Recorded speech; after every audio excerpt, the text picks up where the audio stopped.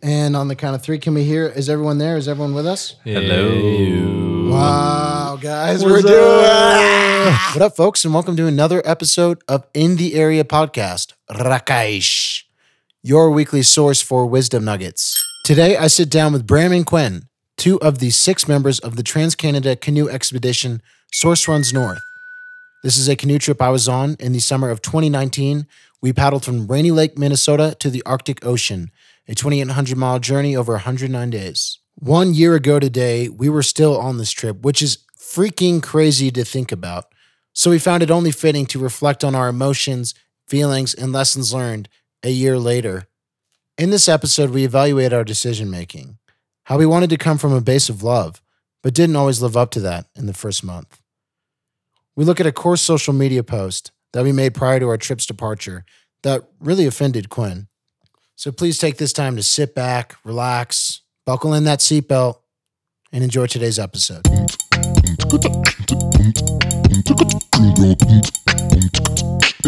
the area. Just early on in the preparation of the trip, I felt a little outcasted or alienated because of external factors, because of things other people were saying about how our hierarchy or our decision-making system should be. And obviously a lot happened out there. Like we all developed, we all changed, we created relationships that will never die. I love everyone on the trip with my whole heart. But we had to work to get to that point. And it was tough. It was tough early on to... We'll get to that pizza. That pizza can wait. Yeah, it was tough early on to tell everyone exactly how I felt because I didn't want to be a splinter or a chink in the armor or a pain in the ass. I just wanted to kind of go with the flow, but I felt a little like I wasn't being heard as much as I wanted to because of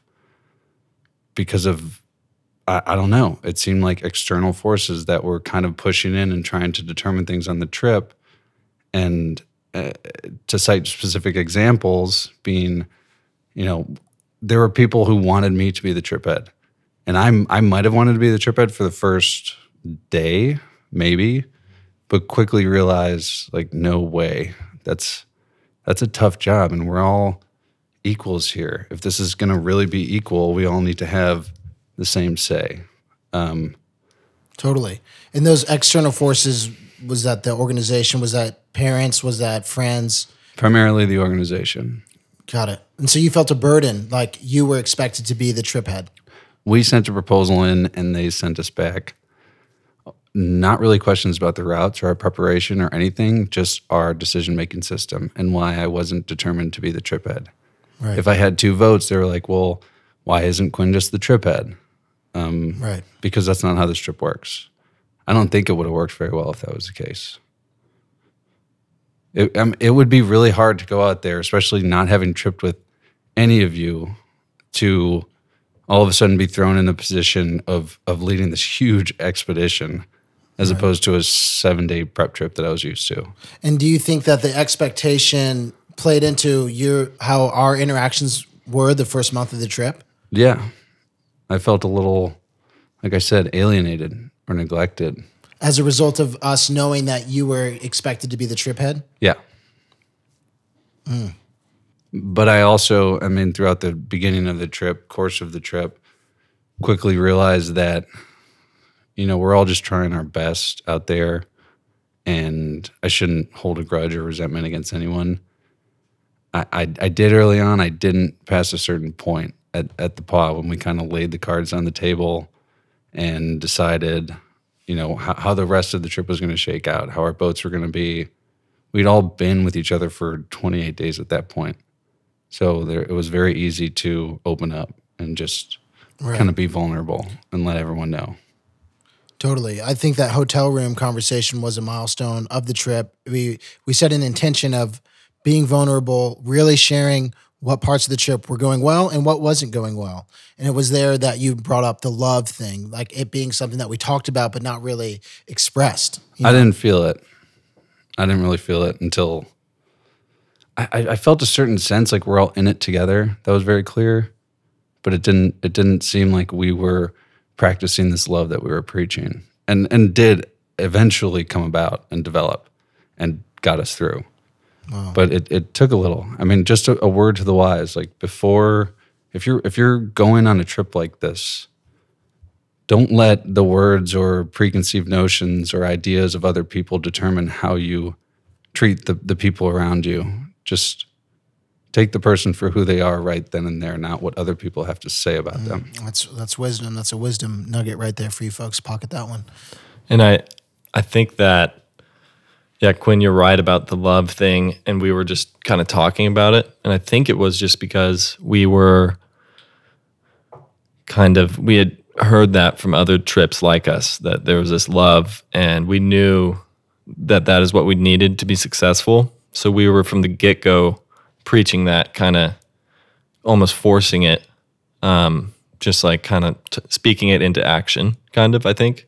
But I just think that you can't, we knew each other pretty well, but we didn't love each other yet. We were just kind of talking it into action, and it's the fact that we had heard these words of other trips coming back that we love each other, and that's how we made it through. And they had already been out in the woods together for 60 or 70 days. So it took us that amount of time to develop that. Totally. And I can remember during your interview that you thought it was funny when Paul on like day 15 was like, guys, I fucking love you guys. Like, stop arguing.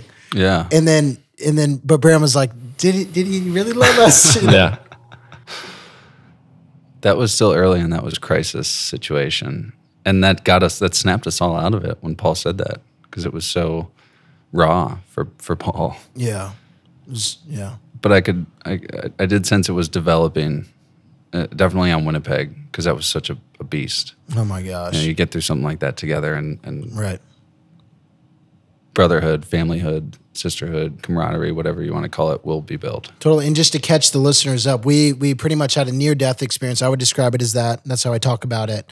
We had a near-death experience on Lake Winnipeg where we were caught in the middle of some really big waves, and we were lucky to make it out, and it led to a big argument afterwards. But I feel like to go through something like that together strengthens bonds. To come out of it alive. We did argue for a second afterwards, but we snapped out of it, and I think that helped us. Like, fuck, like we're together. Like we're attached at the hip. Like we gotta do this together. We're in it. Yeah, I mean, and I also fault myself in the entire situation for not speaking out earlier or putting the cards on the table earlier. But it was an intimidating room. Yeah. With a lot of guys who had tripped more than me, even though I was the elder in the room. I didn't feel that way in a tripping regard. And I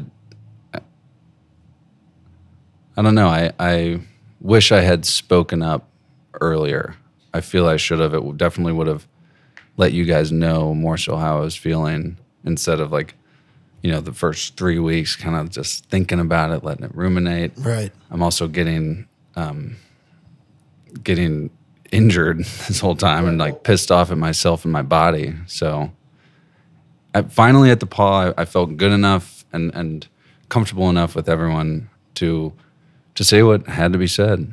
Well, something that I think I've learned from you is to act like, before you speak, to really think about what you're going to say. It took a long time with that one. Yeah. Took a month. Right. More. Right. But it's hard. I mean, it's hard to open up about something that's really eating at your gut, at your core. You know what I mean? Yeah. Well, it was hard to like figure it out, just what we were saying and then how we were acting. And it wasn't like I was getting ridiculed or picked on. It was just an indifference was kind of how I felt. Wow. Was there more that you think the trip could have done in those moments to draw that out of you? No. I just had to come to the words on my own, figure them out. I mean, I'm a firm believer in don't immediately speak if you immediately feel an emotion. Like, you might not be able to control it, but gather your thoughts. A lot of times on the trip, I thought it was great how we waited till dinner to gather our thoughts, and then, okay, anyone got anything they want to bring up? Mm-hmm. Like, let's open these cans of worms now. Wow. And that was another thing that we decided to do, kind of in the paw, I believe. We at least decided, to use that time spend it together and use that as the time to hash anything out. Man, and another thing, I'm just going to bring up everything that we talked about in that interview. This is a good, safe, good time to do it. You also mentioned the locus of control being within Axel, Bram, and Paul. Can you clarify what you meant by that? Because that's something that came up in our interview. Yeah. Paul mapped out, studied, researched, did everything for the trip that would constitute him being the trip head, which he, in a lot of ways, especially pre-trip, was just like appointed by popularity. And that made total sense. For us to want Paul's like blessing on an idea or his agreement felt, like what people were looking for. And I remember writing an article soon after we got the proposal back, just like a little letter soon after we got the proposal back, telling the board, whoever it was, the Arctic Committee, that Paul was essentially the trip head, and if you wanted the title, you could probably have it. Paul doesn't want that title. And as much as Paul is the right man for the job, he wanted it to be a democracy. He wanted everyone to have the right say, and he said I should get the second vote, which I was a bit surprised by early on. But you know what I do find really interesting, because in Paul's interview, one of his deep reflections that I only heard it when I podcasted with him, was that it was one of the hardest things about the trip was actually letting go of the control of the trip because of how much planning he did. Yeah. Which is crazy. Like, and Paul was dealing with that. You were dealing with this. You could kind of sense it. Yeah. And, it seemed to be if Paul liked an idea or had an idea or didn't like an idea, that's kind of the way things would go. So it was already like predetermined, and that's how an Arctic trip, I imagine, goes most of the time. There's one guy. That's what we've heard about. There's one guy who really does the research and gets it going. I just didn't see the equity that we talked about, and that took time to develop. That's fine. I mean, and the other thing that just bothered me in general was the bio. So that's where a lot of my... We'll get into that in a Yeah, that's where a lot of my Yeah. early resentment, for lack of a better word, because I don't even think it was that. It was just kind of frustration or uncertainty or like an unsettling feeling came from. We decided to make bios for each other and just with a comedic tone write little excerpts about each other. And my bio was a little harsher than the others. I mean, if I'm wrong, say so, but I felt it was a little harsher. And I expressed that I didn't like it. And it, once again, I don't want to be like a stick in the mud or a pain in the ass. So I didn't express too much, but I didn't like what was written. I didn't think it reflected who I was very well. I thought it was just kind of a knock or a roast, which didn't, again, go with like how we were preaching our approach to this trip. So that bothered me for a while. And I just couldn't really understand like why it was written. I didn't feel like it came from the right place. So, I just let it fester.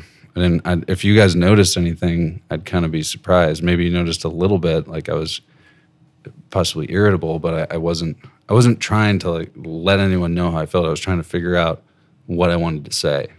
And that just takes time for me to get to know someone, especially the whole group, and get comfortable enough to truly speak my mind. Yeah, I definitely did not notice. I think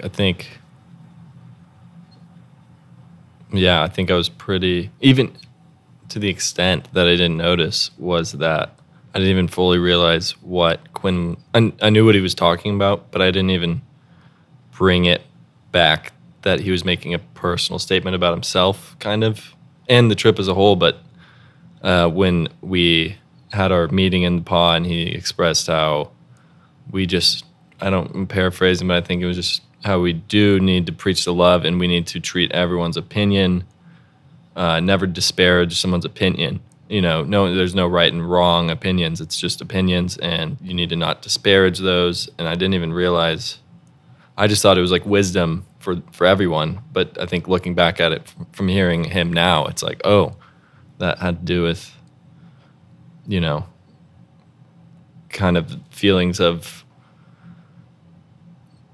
betrayal and insecurity from that post, that like he was thinking that no one, like me, Zach, and Axel, who wrote that, like don't respect him, kind of. And which isn't the case. And I think, looking back, I think it was just a mixture of like kind of group think with us three. It was like the first time that it was like all three of us writing one, and the other ones, it was like one person writing it. And like we were just, so it was like it had everyone's ideas, and that's probably why it was like triple as wrong. And like the biggest wrong out of it all wasn't even writing it. I think it was the fact that Quinn expressed initially like he didn't like it, and we apologized, but we didn't do anything about it. Right. We left it up. We left it up, and I don't really know why. Unedited, right? Yeah, fuck, dude. It's a bummer. It's a bummer that we didn't treat that with more care. And honestly, I'm glad everything worked out. It's crazy because you can look back and you're like, fuck, like that's so clear. We should have acted differently. I mean, I'm so grateful that everything worked out. But yeah, that was an early misstep. And obviously, you paid the price the first month of the trip. Well, I think we all learned from that experience. I know I did. I should have been a little more assertive. I should have been like, guys, we're not fucking posting that. I just draw the line in the sand, like. Yeah. But it's hard for anyone out there who's planning on going into an Arctic trip. It's hard to do this democracy and group think and put it all together and keep everyone happy and like you said, Bram, take opinions for opinions. I think you can get stuck in what you think is right or wrong, and maybe you are right, maybe you have a better idea, but the other person is fully entitled to their opinion. And maybe there's something, maybe there's a way they're putting it you haven't thought about, or something they say that you might be looking at from the wrong lens or from a different angle than they are. I know I'm getting a little vague here, but we all learned so much out there, and that's exactly what I wanted. And it turned into such an amazing experience. Like it was a well-oiled machine. We were firing on all cylinders. Past the paw, we were like so good. Unflappable. Unflappable, yeah. Yeah. Yeah. But it takes hardship and trial to get there. Not just physical, but your own mental, individual experience. Yeah, I think something I've been thinking about recently is just that we all did this thing together, and it was a collective experience, but just how different all of our experiences were. And it only has really come out and been clear to me just because of these post-trip interviews that have, come 6 months after. Quinn was having such a different experience of that first month than any of us. Paul was having a totally different experience of the whole trip that he didn't ever let on. It turns out he was every day was stressed that the trip was going to fail and he would be a failure, and he was putting all that on him. Zach was having his own like inner crisis because of a girl. I'm sure Axel was. It's true. I mean, I'm sure Axel and Quinn were thinking about their girlfriends 24/7. They were probably always thinking about their girlfriends, and like I feel like very lucky that I was in time in my life that I could just purely focus on the trip, and I was for some. What was your baggage? I can't even think of it. Like it was just all great, honestly. I mean, Wow. Just like, yeah, just I think just figuring out my place, and I don't know, just it was It's okay really not to have just, baggage. I don't That's know, awesome. it I was mean, I'm just- jealous. Yeah, I think, that's nice. and I think Jimmy as Must well be nice. also Yeah. was just Yeah. fully there. Yeah. Jimmy's baggage was that he didn't want to go back to reality, I guess. I didn't. After Yeah. a while. Definitely. Man, it's tough. Like, I mean, we're a year in now, over a year. I guess we were still on the trip last year. I think we were probably somewhere in the on Slave Yellowknife. River or something. No, I don't. Oh, we weren't even. Are we on the Yellowknife? lake at this We point? might be on Great Slave Lake. That is so crazy. It's crazy to think. My it's been a phone year. always gives me little photo updates. Yeah, I gotta. I think we're on the lake or We're around getting there. Yeah, either we're coming up to it or we're Yeah. on Great Slave Lake. Wow. So it's been a year. I want to talk about what you guys missed the most about the trip a year later. I want to hear from both of you guys, so you can take your time now. Simplicity. Just the simple yet so empowering and an impactful way of lifestyle that we did every day and got to be a routine and got really good at. And just how the natural beauty is one thing, but how clear your head is when you're just moving forward with a group of people, and you're in great physical shape, especially towards the middle and end. But we just worked so well together. It was very easy to knock out 30 miles a day. You know, like going downstream is one thing, but even once we were north of Yellowknife towards the end of the trip, the last chapter, we were pulling up rivers and going through the tundra, and still just, we were all so focused. It was so simple. We did so well and did right by each other. What do you mean did right by each other? We knew each other so well. We were a team at that point. We were like 6 brothers out there. You know, everything was on the table at that point. We all knew each other well enough to be completely frank and open and honest, and we were. And there were times where people were frustrated, and there were times where people elated.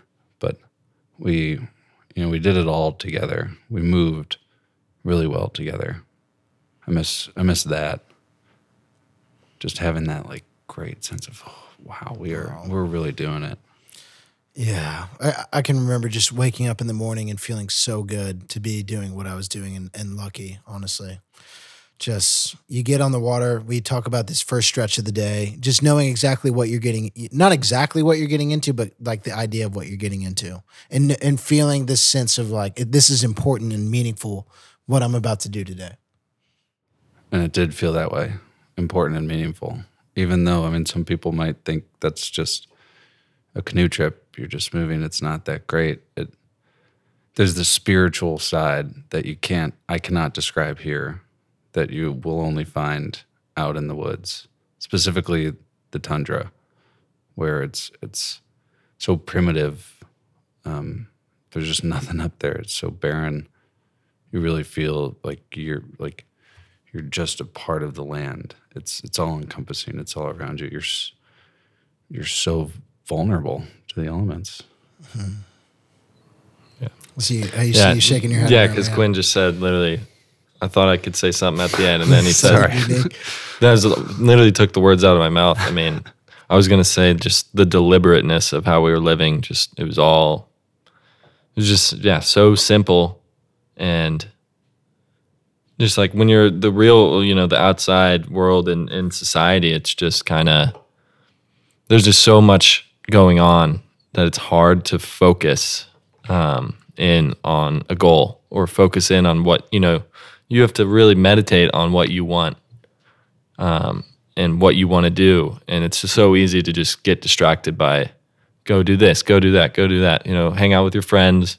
You have your girlfriend, you have your friends, you have all these different activities to do. And it's like almost overwhelming that you're every day you have to make choices, and kind of you get strayed from what your goal is, and it's hard to define that goal. But just out there, it was always so simple, and you know what you have to do, and you know that every day you just have to move forward, and as long as you move forward enough every day, you're going to finish the trip and do it. And there was a point, I think, where we could have gone on forever if that's what the season was allowing. We were eating enough.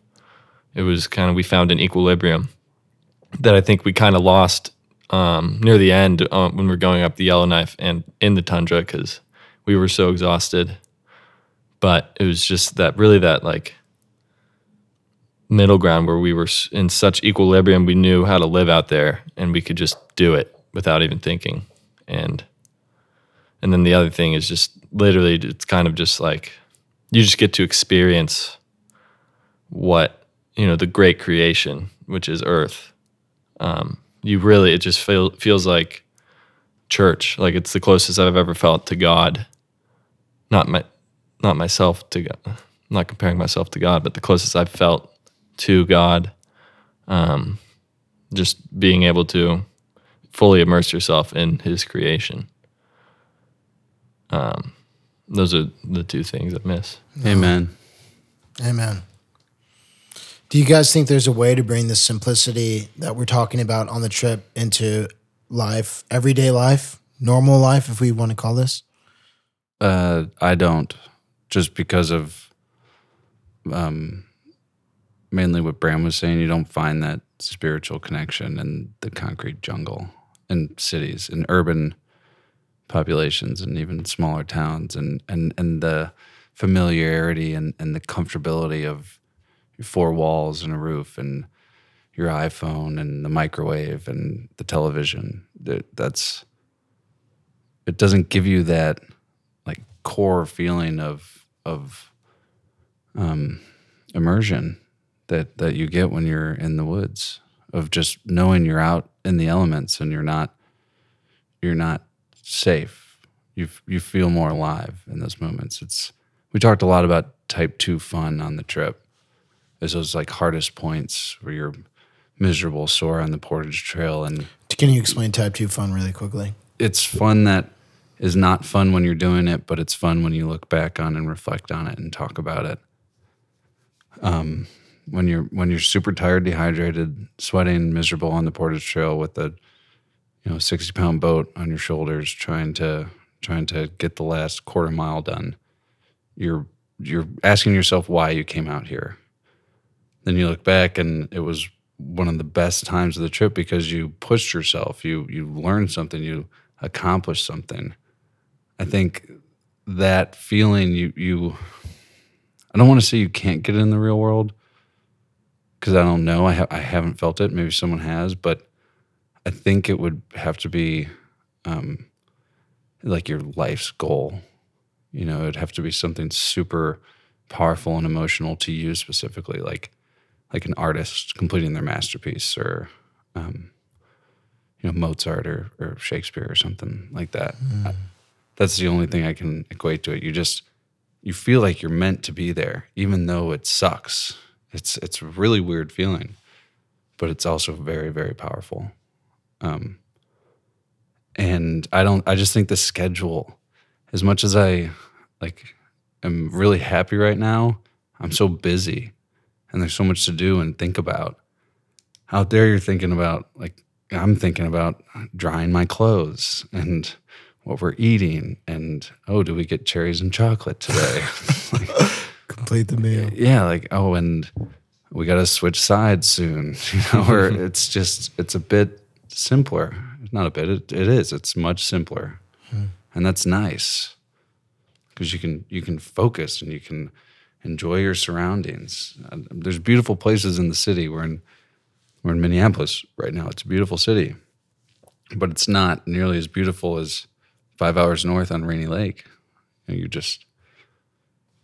You're surrounded by trees and the creation, as Bram was saying, so you can try to understand it and you can really appreciate it. Yeah. I would say, kind of piggybacking off of what Quinn said, is that I think it is possible, but that it is a lot harder. It's a lot more work. And I think we're the wrong guys to ask about it. This is just because we've kind of found our meditation, we found our avenue to it, and it's also very hard. It's so hard to get out there just physically. We had to spend a year planning for this, and we have spent 4 months. It's such a time commitment.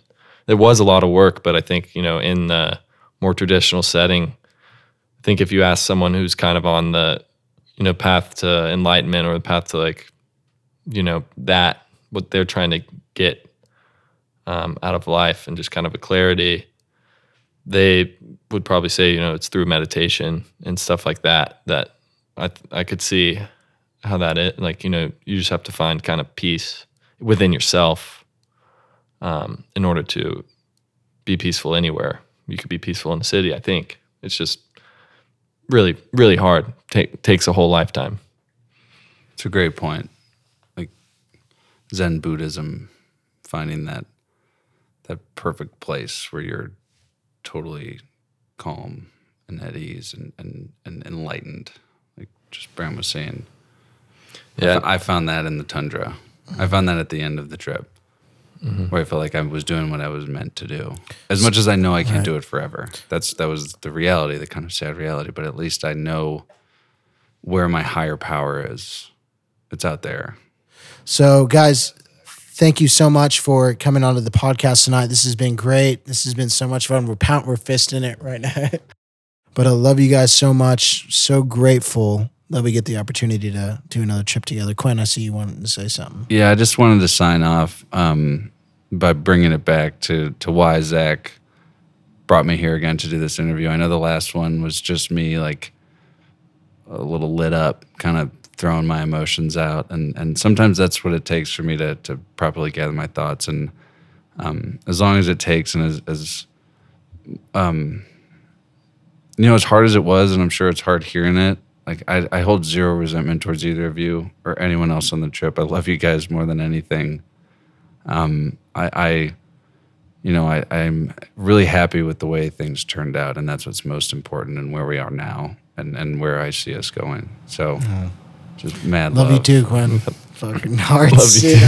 Hearts. Purple hearts. Purple hearts. I always said. Yeah. And to you too, Bram. Do you love us too? I love you too. Okay. No, yeah, totally. And Quinn, we don't feel that we don't feel any resentment. Good. No resentment towards it. We feel the love. We feel the love. We have come to the point. It's all love. It's all love, baby. Well, guys, have a wonderful day, wonderful evening, whatever time of day you're listening. If you enjoyed this podcast, make sure to subscribe to this show. Listen to last week's episode, and stay tuned next week for your weekly dose of wisdom nuggets. Good night, guys. Good night.